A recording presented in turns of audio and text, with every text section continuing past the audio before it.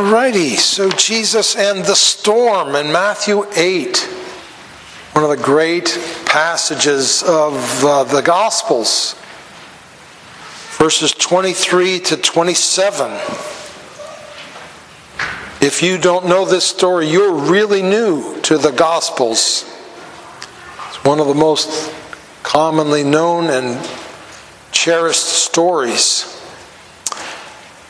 Let's read it together before we get started. Matthew 8:23. And when Jesus got into the boat, his disciples followed him. And behold, there arose a great storm on the sea, that is the Sea of Galilee, so that the boat was being swamped by the waves. But he was asleep. And they went and woke him, saying, "Save us, Lord, we're perishing." And he said to them, "Why are you afraid, O you of little faith?" Then he rose and rebuked the winds and the sea, and there was great calm. And the men marveled, saying, "What sort of man is this, that even winds and sea obey him?"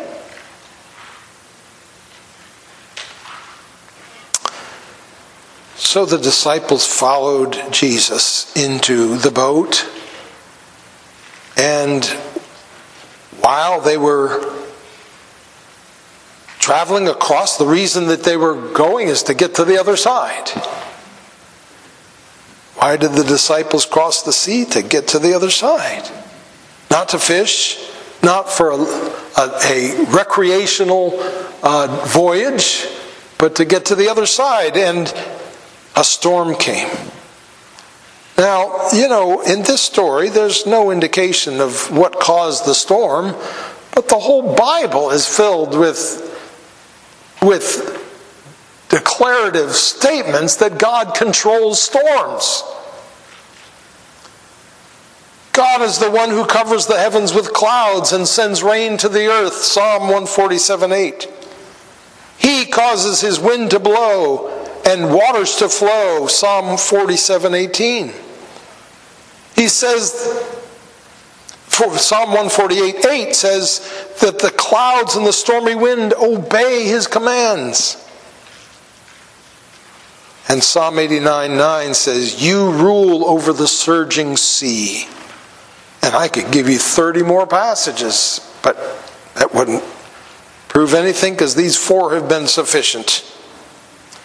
So God makes storms, and God made this storm. And he made it on purpose, and the timing of it was perfect. Just as all things God does, the timing is perfect. The boat was being swamped by the waves, and Jesus was asleep. That's a most surprising statement. It's supposed to be surprising to us. Jesus was very unpredictable. Usually it's because of something he does or something he says. Here, he surprises us by sleeping on a boat that's being rocked and swamped by waves in a storm. How can you sleep while that's going on? The disciples scurried around trying to deal with the storm. A number of them were sailors, and they all lived around the sea, so they're all used to the water. Some of them, this was what they did every day. But at some point, with this storm, they'd done all they could do, and it was obviously not enough. And they went and woke him, saying, "Save us, Lord, we are perishing." When you're in an airplane and it goes through turbulence, what are you told? How do you know if you're really in danger? You're supposed to look at the stewardess or the steward, if that's what they call the guys that are on the staff there. If they're calm, everything's okay. If they're in a panic, then you should panic too, right? Well, here, these men are seasoned sailors, and they're in a panic. This is a bad storm. This is a bad situation. They are about to all die. Only a few times in my life, of almost 7 decades, I felt like I was possibly going to die. This is an intense moment we have before us in this passage. Jesus saves them from the danger, from their perceived death. But he doesn't save them from the trauma of feeling like they were going to die. He doesn't even comfort them in it. He doesn't say, oh, it's going to be okay. Relax. Take it easy. I've got it all under control. It's okay. No, he rebukes them. Verse 26. He says to them, why are you afraid, O you of little faith? Now, there is a very common word for fear in the Greek language. It's a word that actually we get our word phobia from. It's the word phobos. That's the one almost always used for fear. That's not the word that's used here. This word, it's possible to act courageously while you're feeling fear inside. In fact, virtually all heroic acts, if you ask the person, they'll say they were afraid. But yet it didn't stop them from acting in the right, wise way.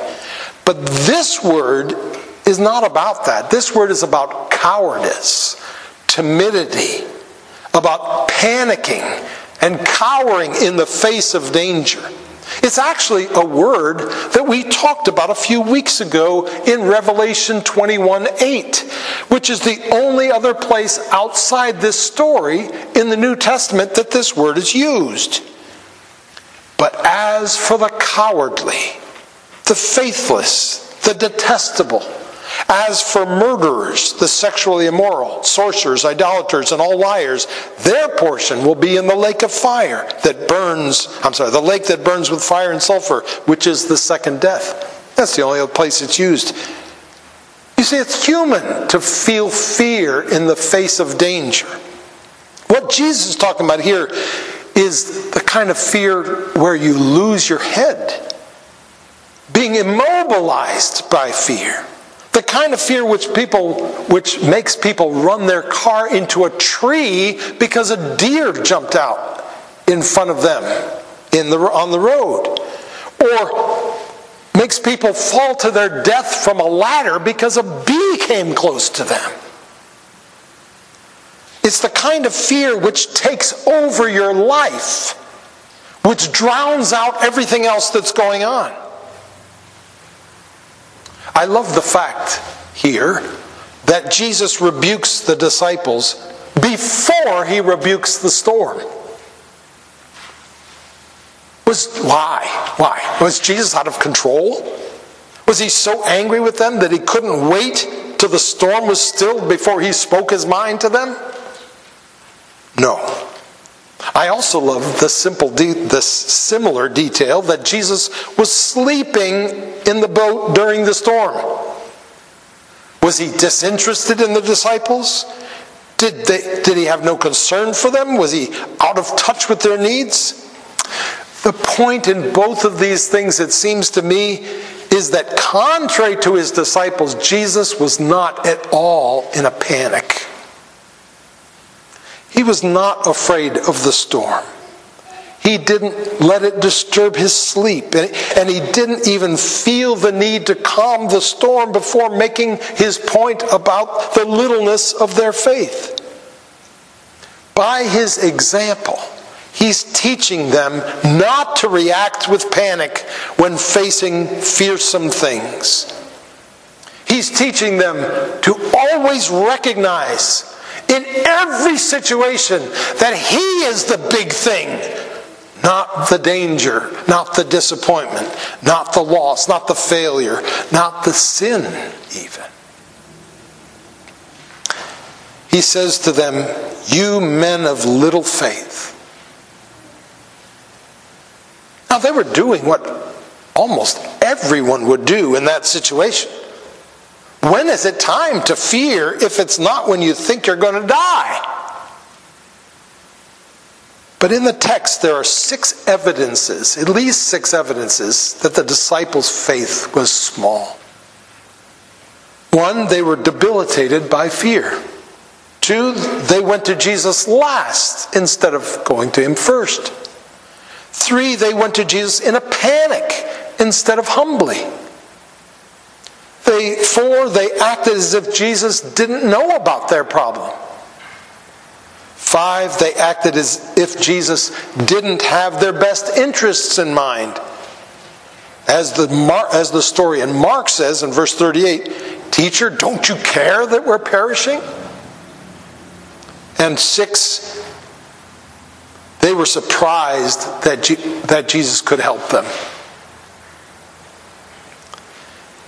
You see, Jesus wanted them to trust him even when they were in danger and even when he was asleep. Jesus also talks about having little faith a few chapters later in Matthew 17, 20 and 21, when he says to them, "If you have faith like a grain of mustard seed, you'll say to this mountain, 'Move from here to there,' and it will move." You see, it's not that the disciples had no faith in this situation. They did have a tiny mustard seed of faith. And in the end, it moved mountains of water. How do we see their faith in this story, even though it's small? They came to Jesus eventually. They gave up on their ability to do it themselves and they turned to him for help. That was a lot better than cursing God as the boat sank. And then in second half of verse 26, he rose and rebuked the winds and the sea, and there was great calm.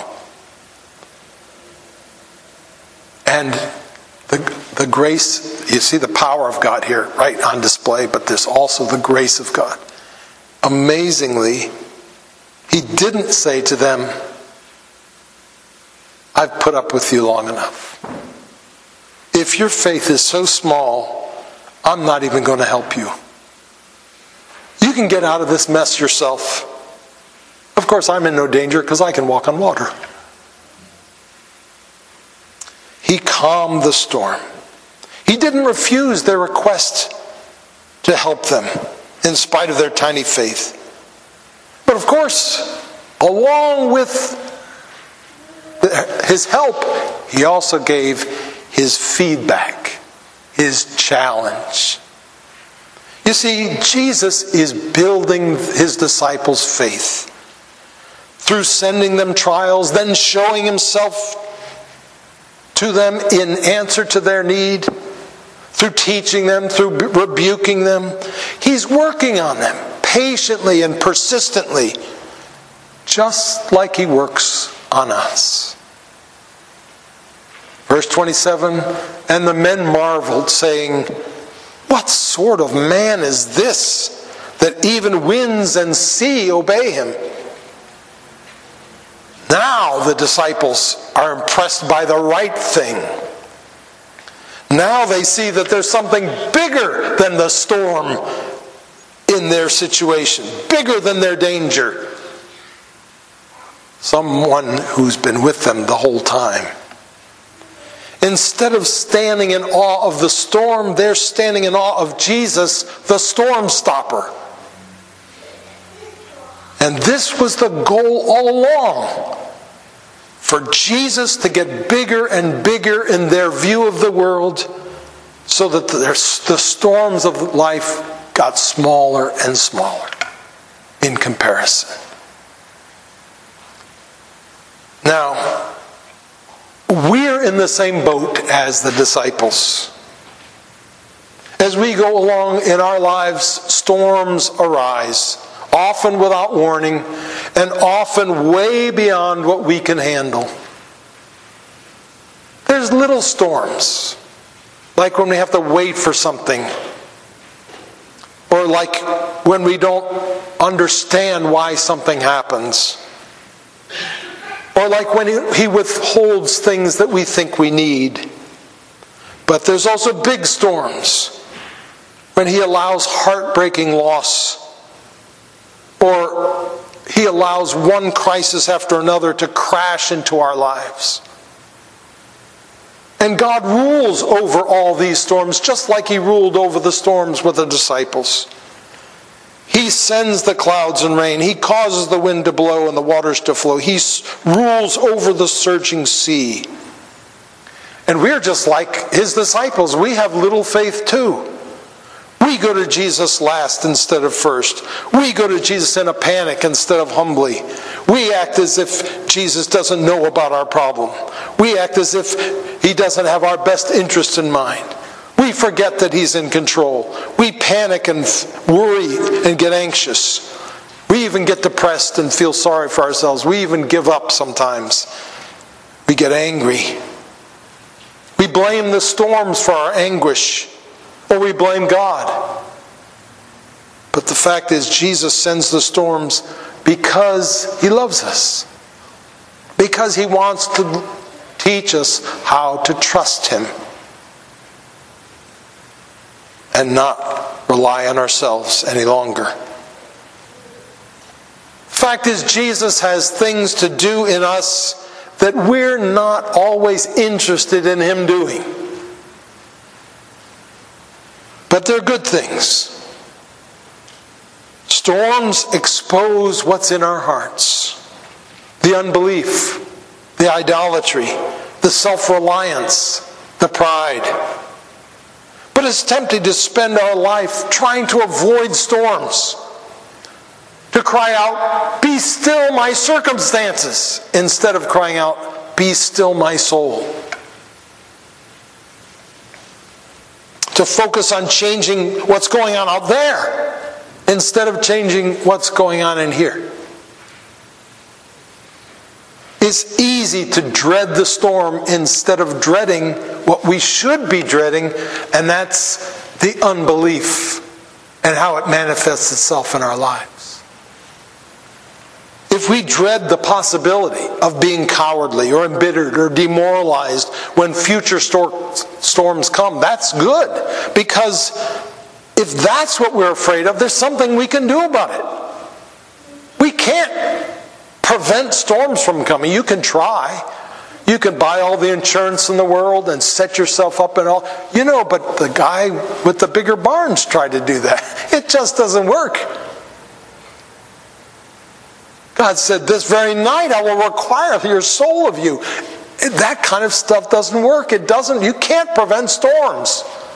But you can work to be ready for storms and prepare your soul for it. But what can we do to prepare? How can we change? How can we learn to trust God in the face of storms? Two things. The first is, we can learn to be faithful in the small things.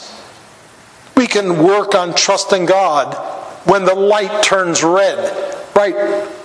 When we're yearning for it to stay green when we're going through. We can trust God when we're driving to a store and it closed 5 minutes ago.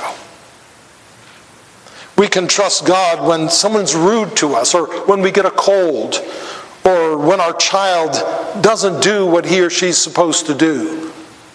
The little things, the little disappointments, we can learn to trust God in those things. That's a spiritual battle. Because they don't wreak havoc in our souls, it's even easy to ignore them. When we feel discouraged about our lives, or about our futures, or about our society, it's just so easy to just indulge in that discouragement. Or find something else to take our minds off it. Or distract us. But the fact is, we've got to fight for the hope that we ought to have with the weapons of spirit that God has given us, and not see it as just a little thing. Tools like the promises of God. We've got to start by engaging in spiritual warfare in the little battles of life. Jesus said, one who is faithful in a very little is also faithful in much. And one who is dishonest in a very little is also dishonest in much. So when we deal with these little things in life, we are setting precedent and setting the stage for how we're going to deal with the big things that crash into our lives, the tragedies. If we can't handle the little rain showers, how are we going to ever handle the hurricanes? When the storm is raging, it's too late to prepare for it. You can't build your house on the rock in the middle of a flood or a storm. The time to prepare is when the sun is shining and the weather's fine. But the problem is, when there is a break in the storm, and there's peace and everything's going along fine, that is intoxicating. It's the time when we're tempted to be lulled into thinking that storms aren't actually going to come. Do not worry about the storms of the future. Just enjoy and the relaxation of the present. You know, the letter to the church in Laodicea in Revelation 3. This was the church that was suffering the least. They weren't being persecuted. They were in an affluent city where the economy was booming. And yet that church was the church that Jesus said to whom Jesus said, you say, I am rich, I am prospering, and I need nothing. Not realizing that you are not realizing that you are wretched, pitiable, poor, blind, and naked.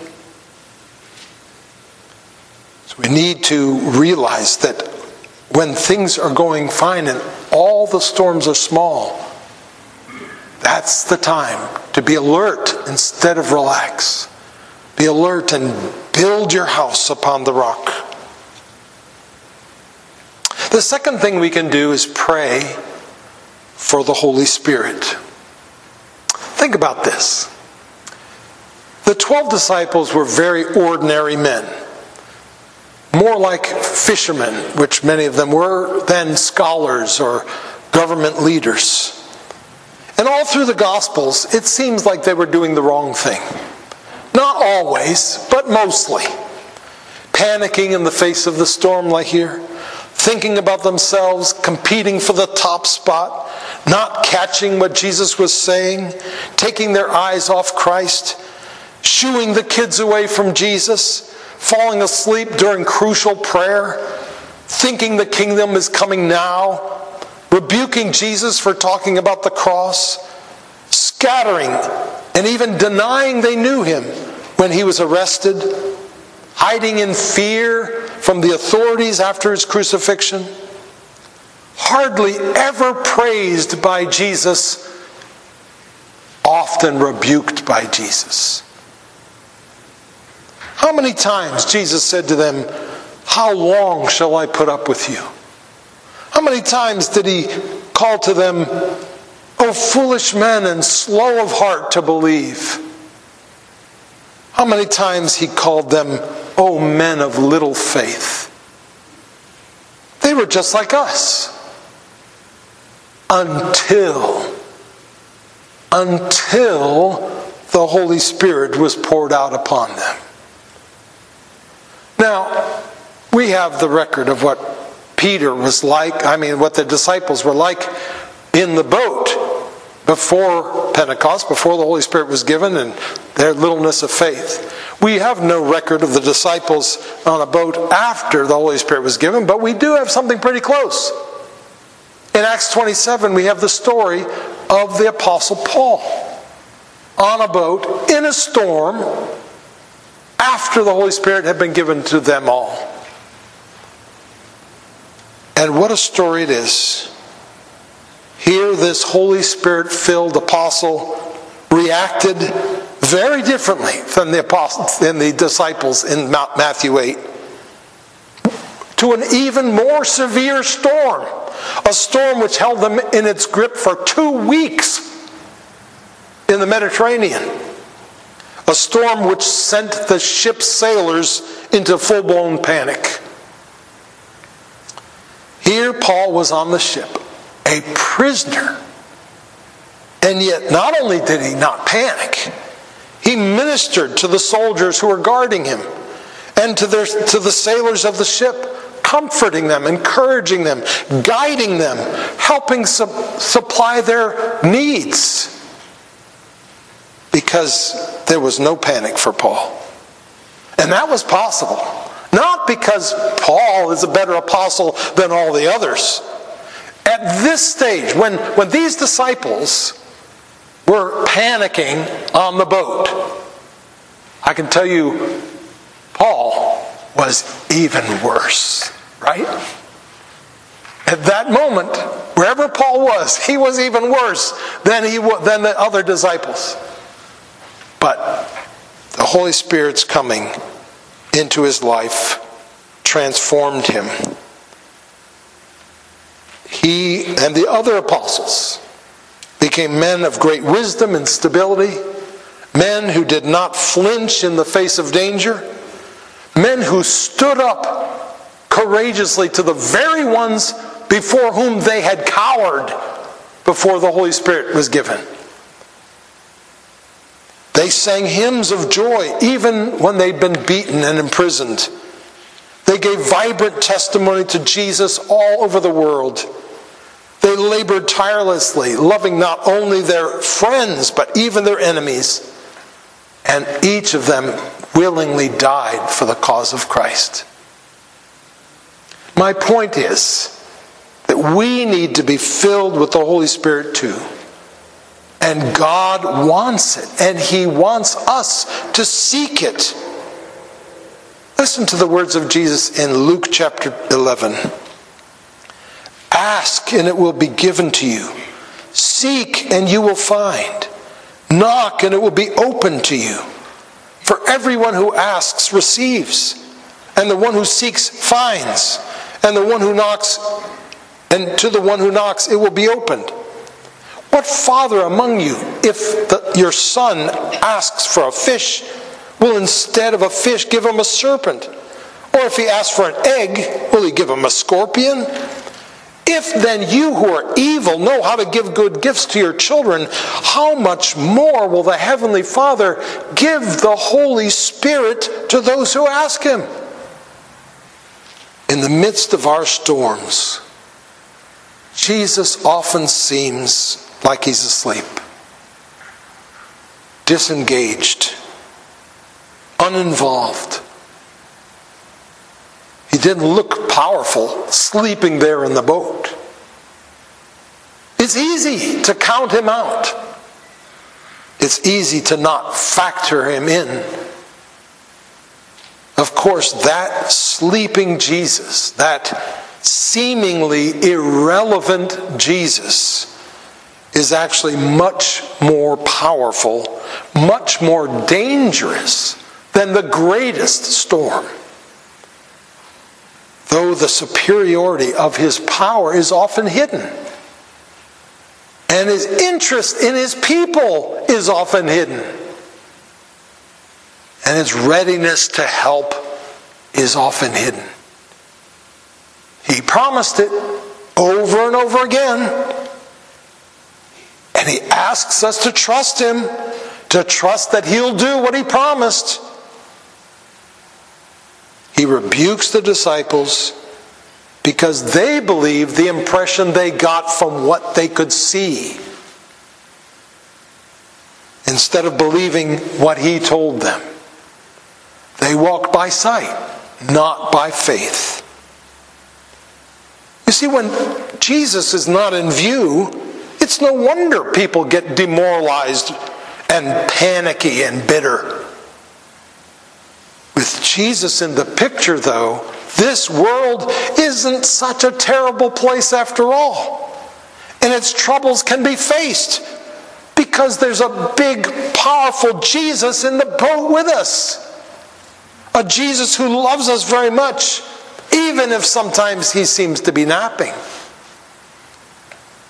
Jesus wants us to wake him up. Have you ever rebuked someone for not waking you up when they should have woken you up? They may have even been trying to be sensitive to you. But they should have known, you got to wake me up when that happens. That's exactly what Jesus is doing here. You should have woken me up. Part of the disciples' littleness of faith is that they left Jesus sleeping.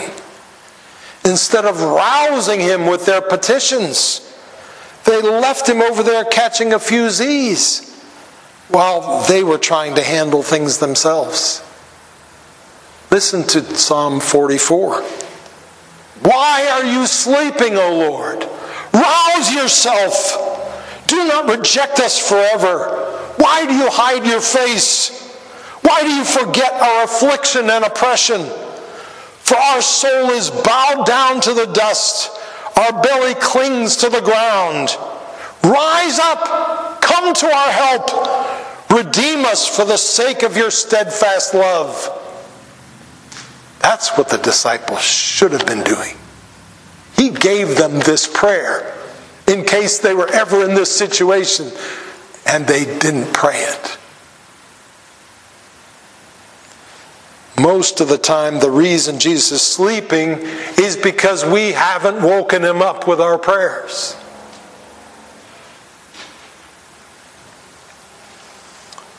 They thought that the problem was that Jesus wasn't paying attention to them. But as it turns out, what was really going on is that they weren't paying attention to him. Let's pray. Heavenly Father, we thank you for this wonderful story. We praise you for all the times that you have used it in our lives as we've gained perspective through it about the storms that rage in our own circumstances. And how worthy of being trusted you are. And Lord, we can't wait to hear the thousands and millions of stories of how this story brought strength and encouragement to so many of your people down through the ages when we're with them in paradise. Oh Lord, we pray that you would help us now, that you would refresh our perspective, because Lord, we so easily fall into this same trap.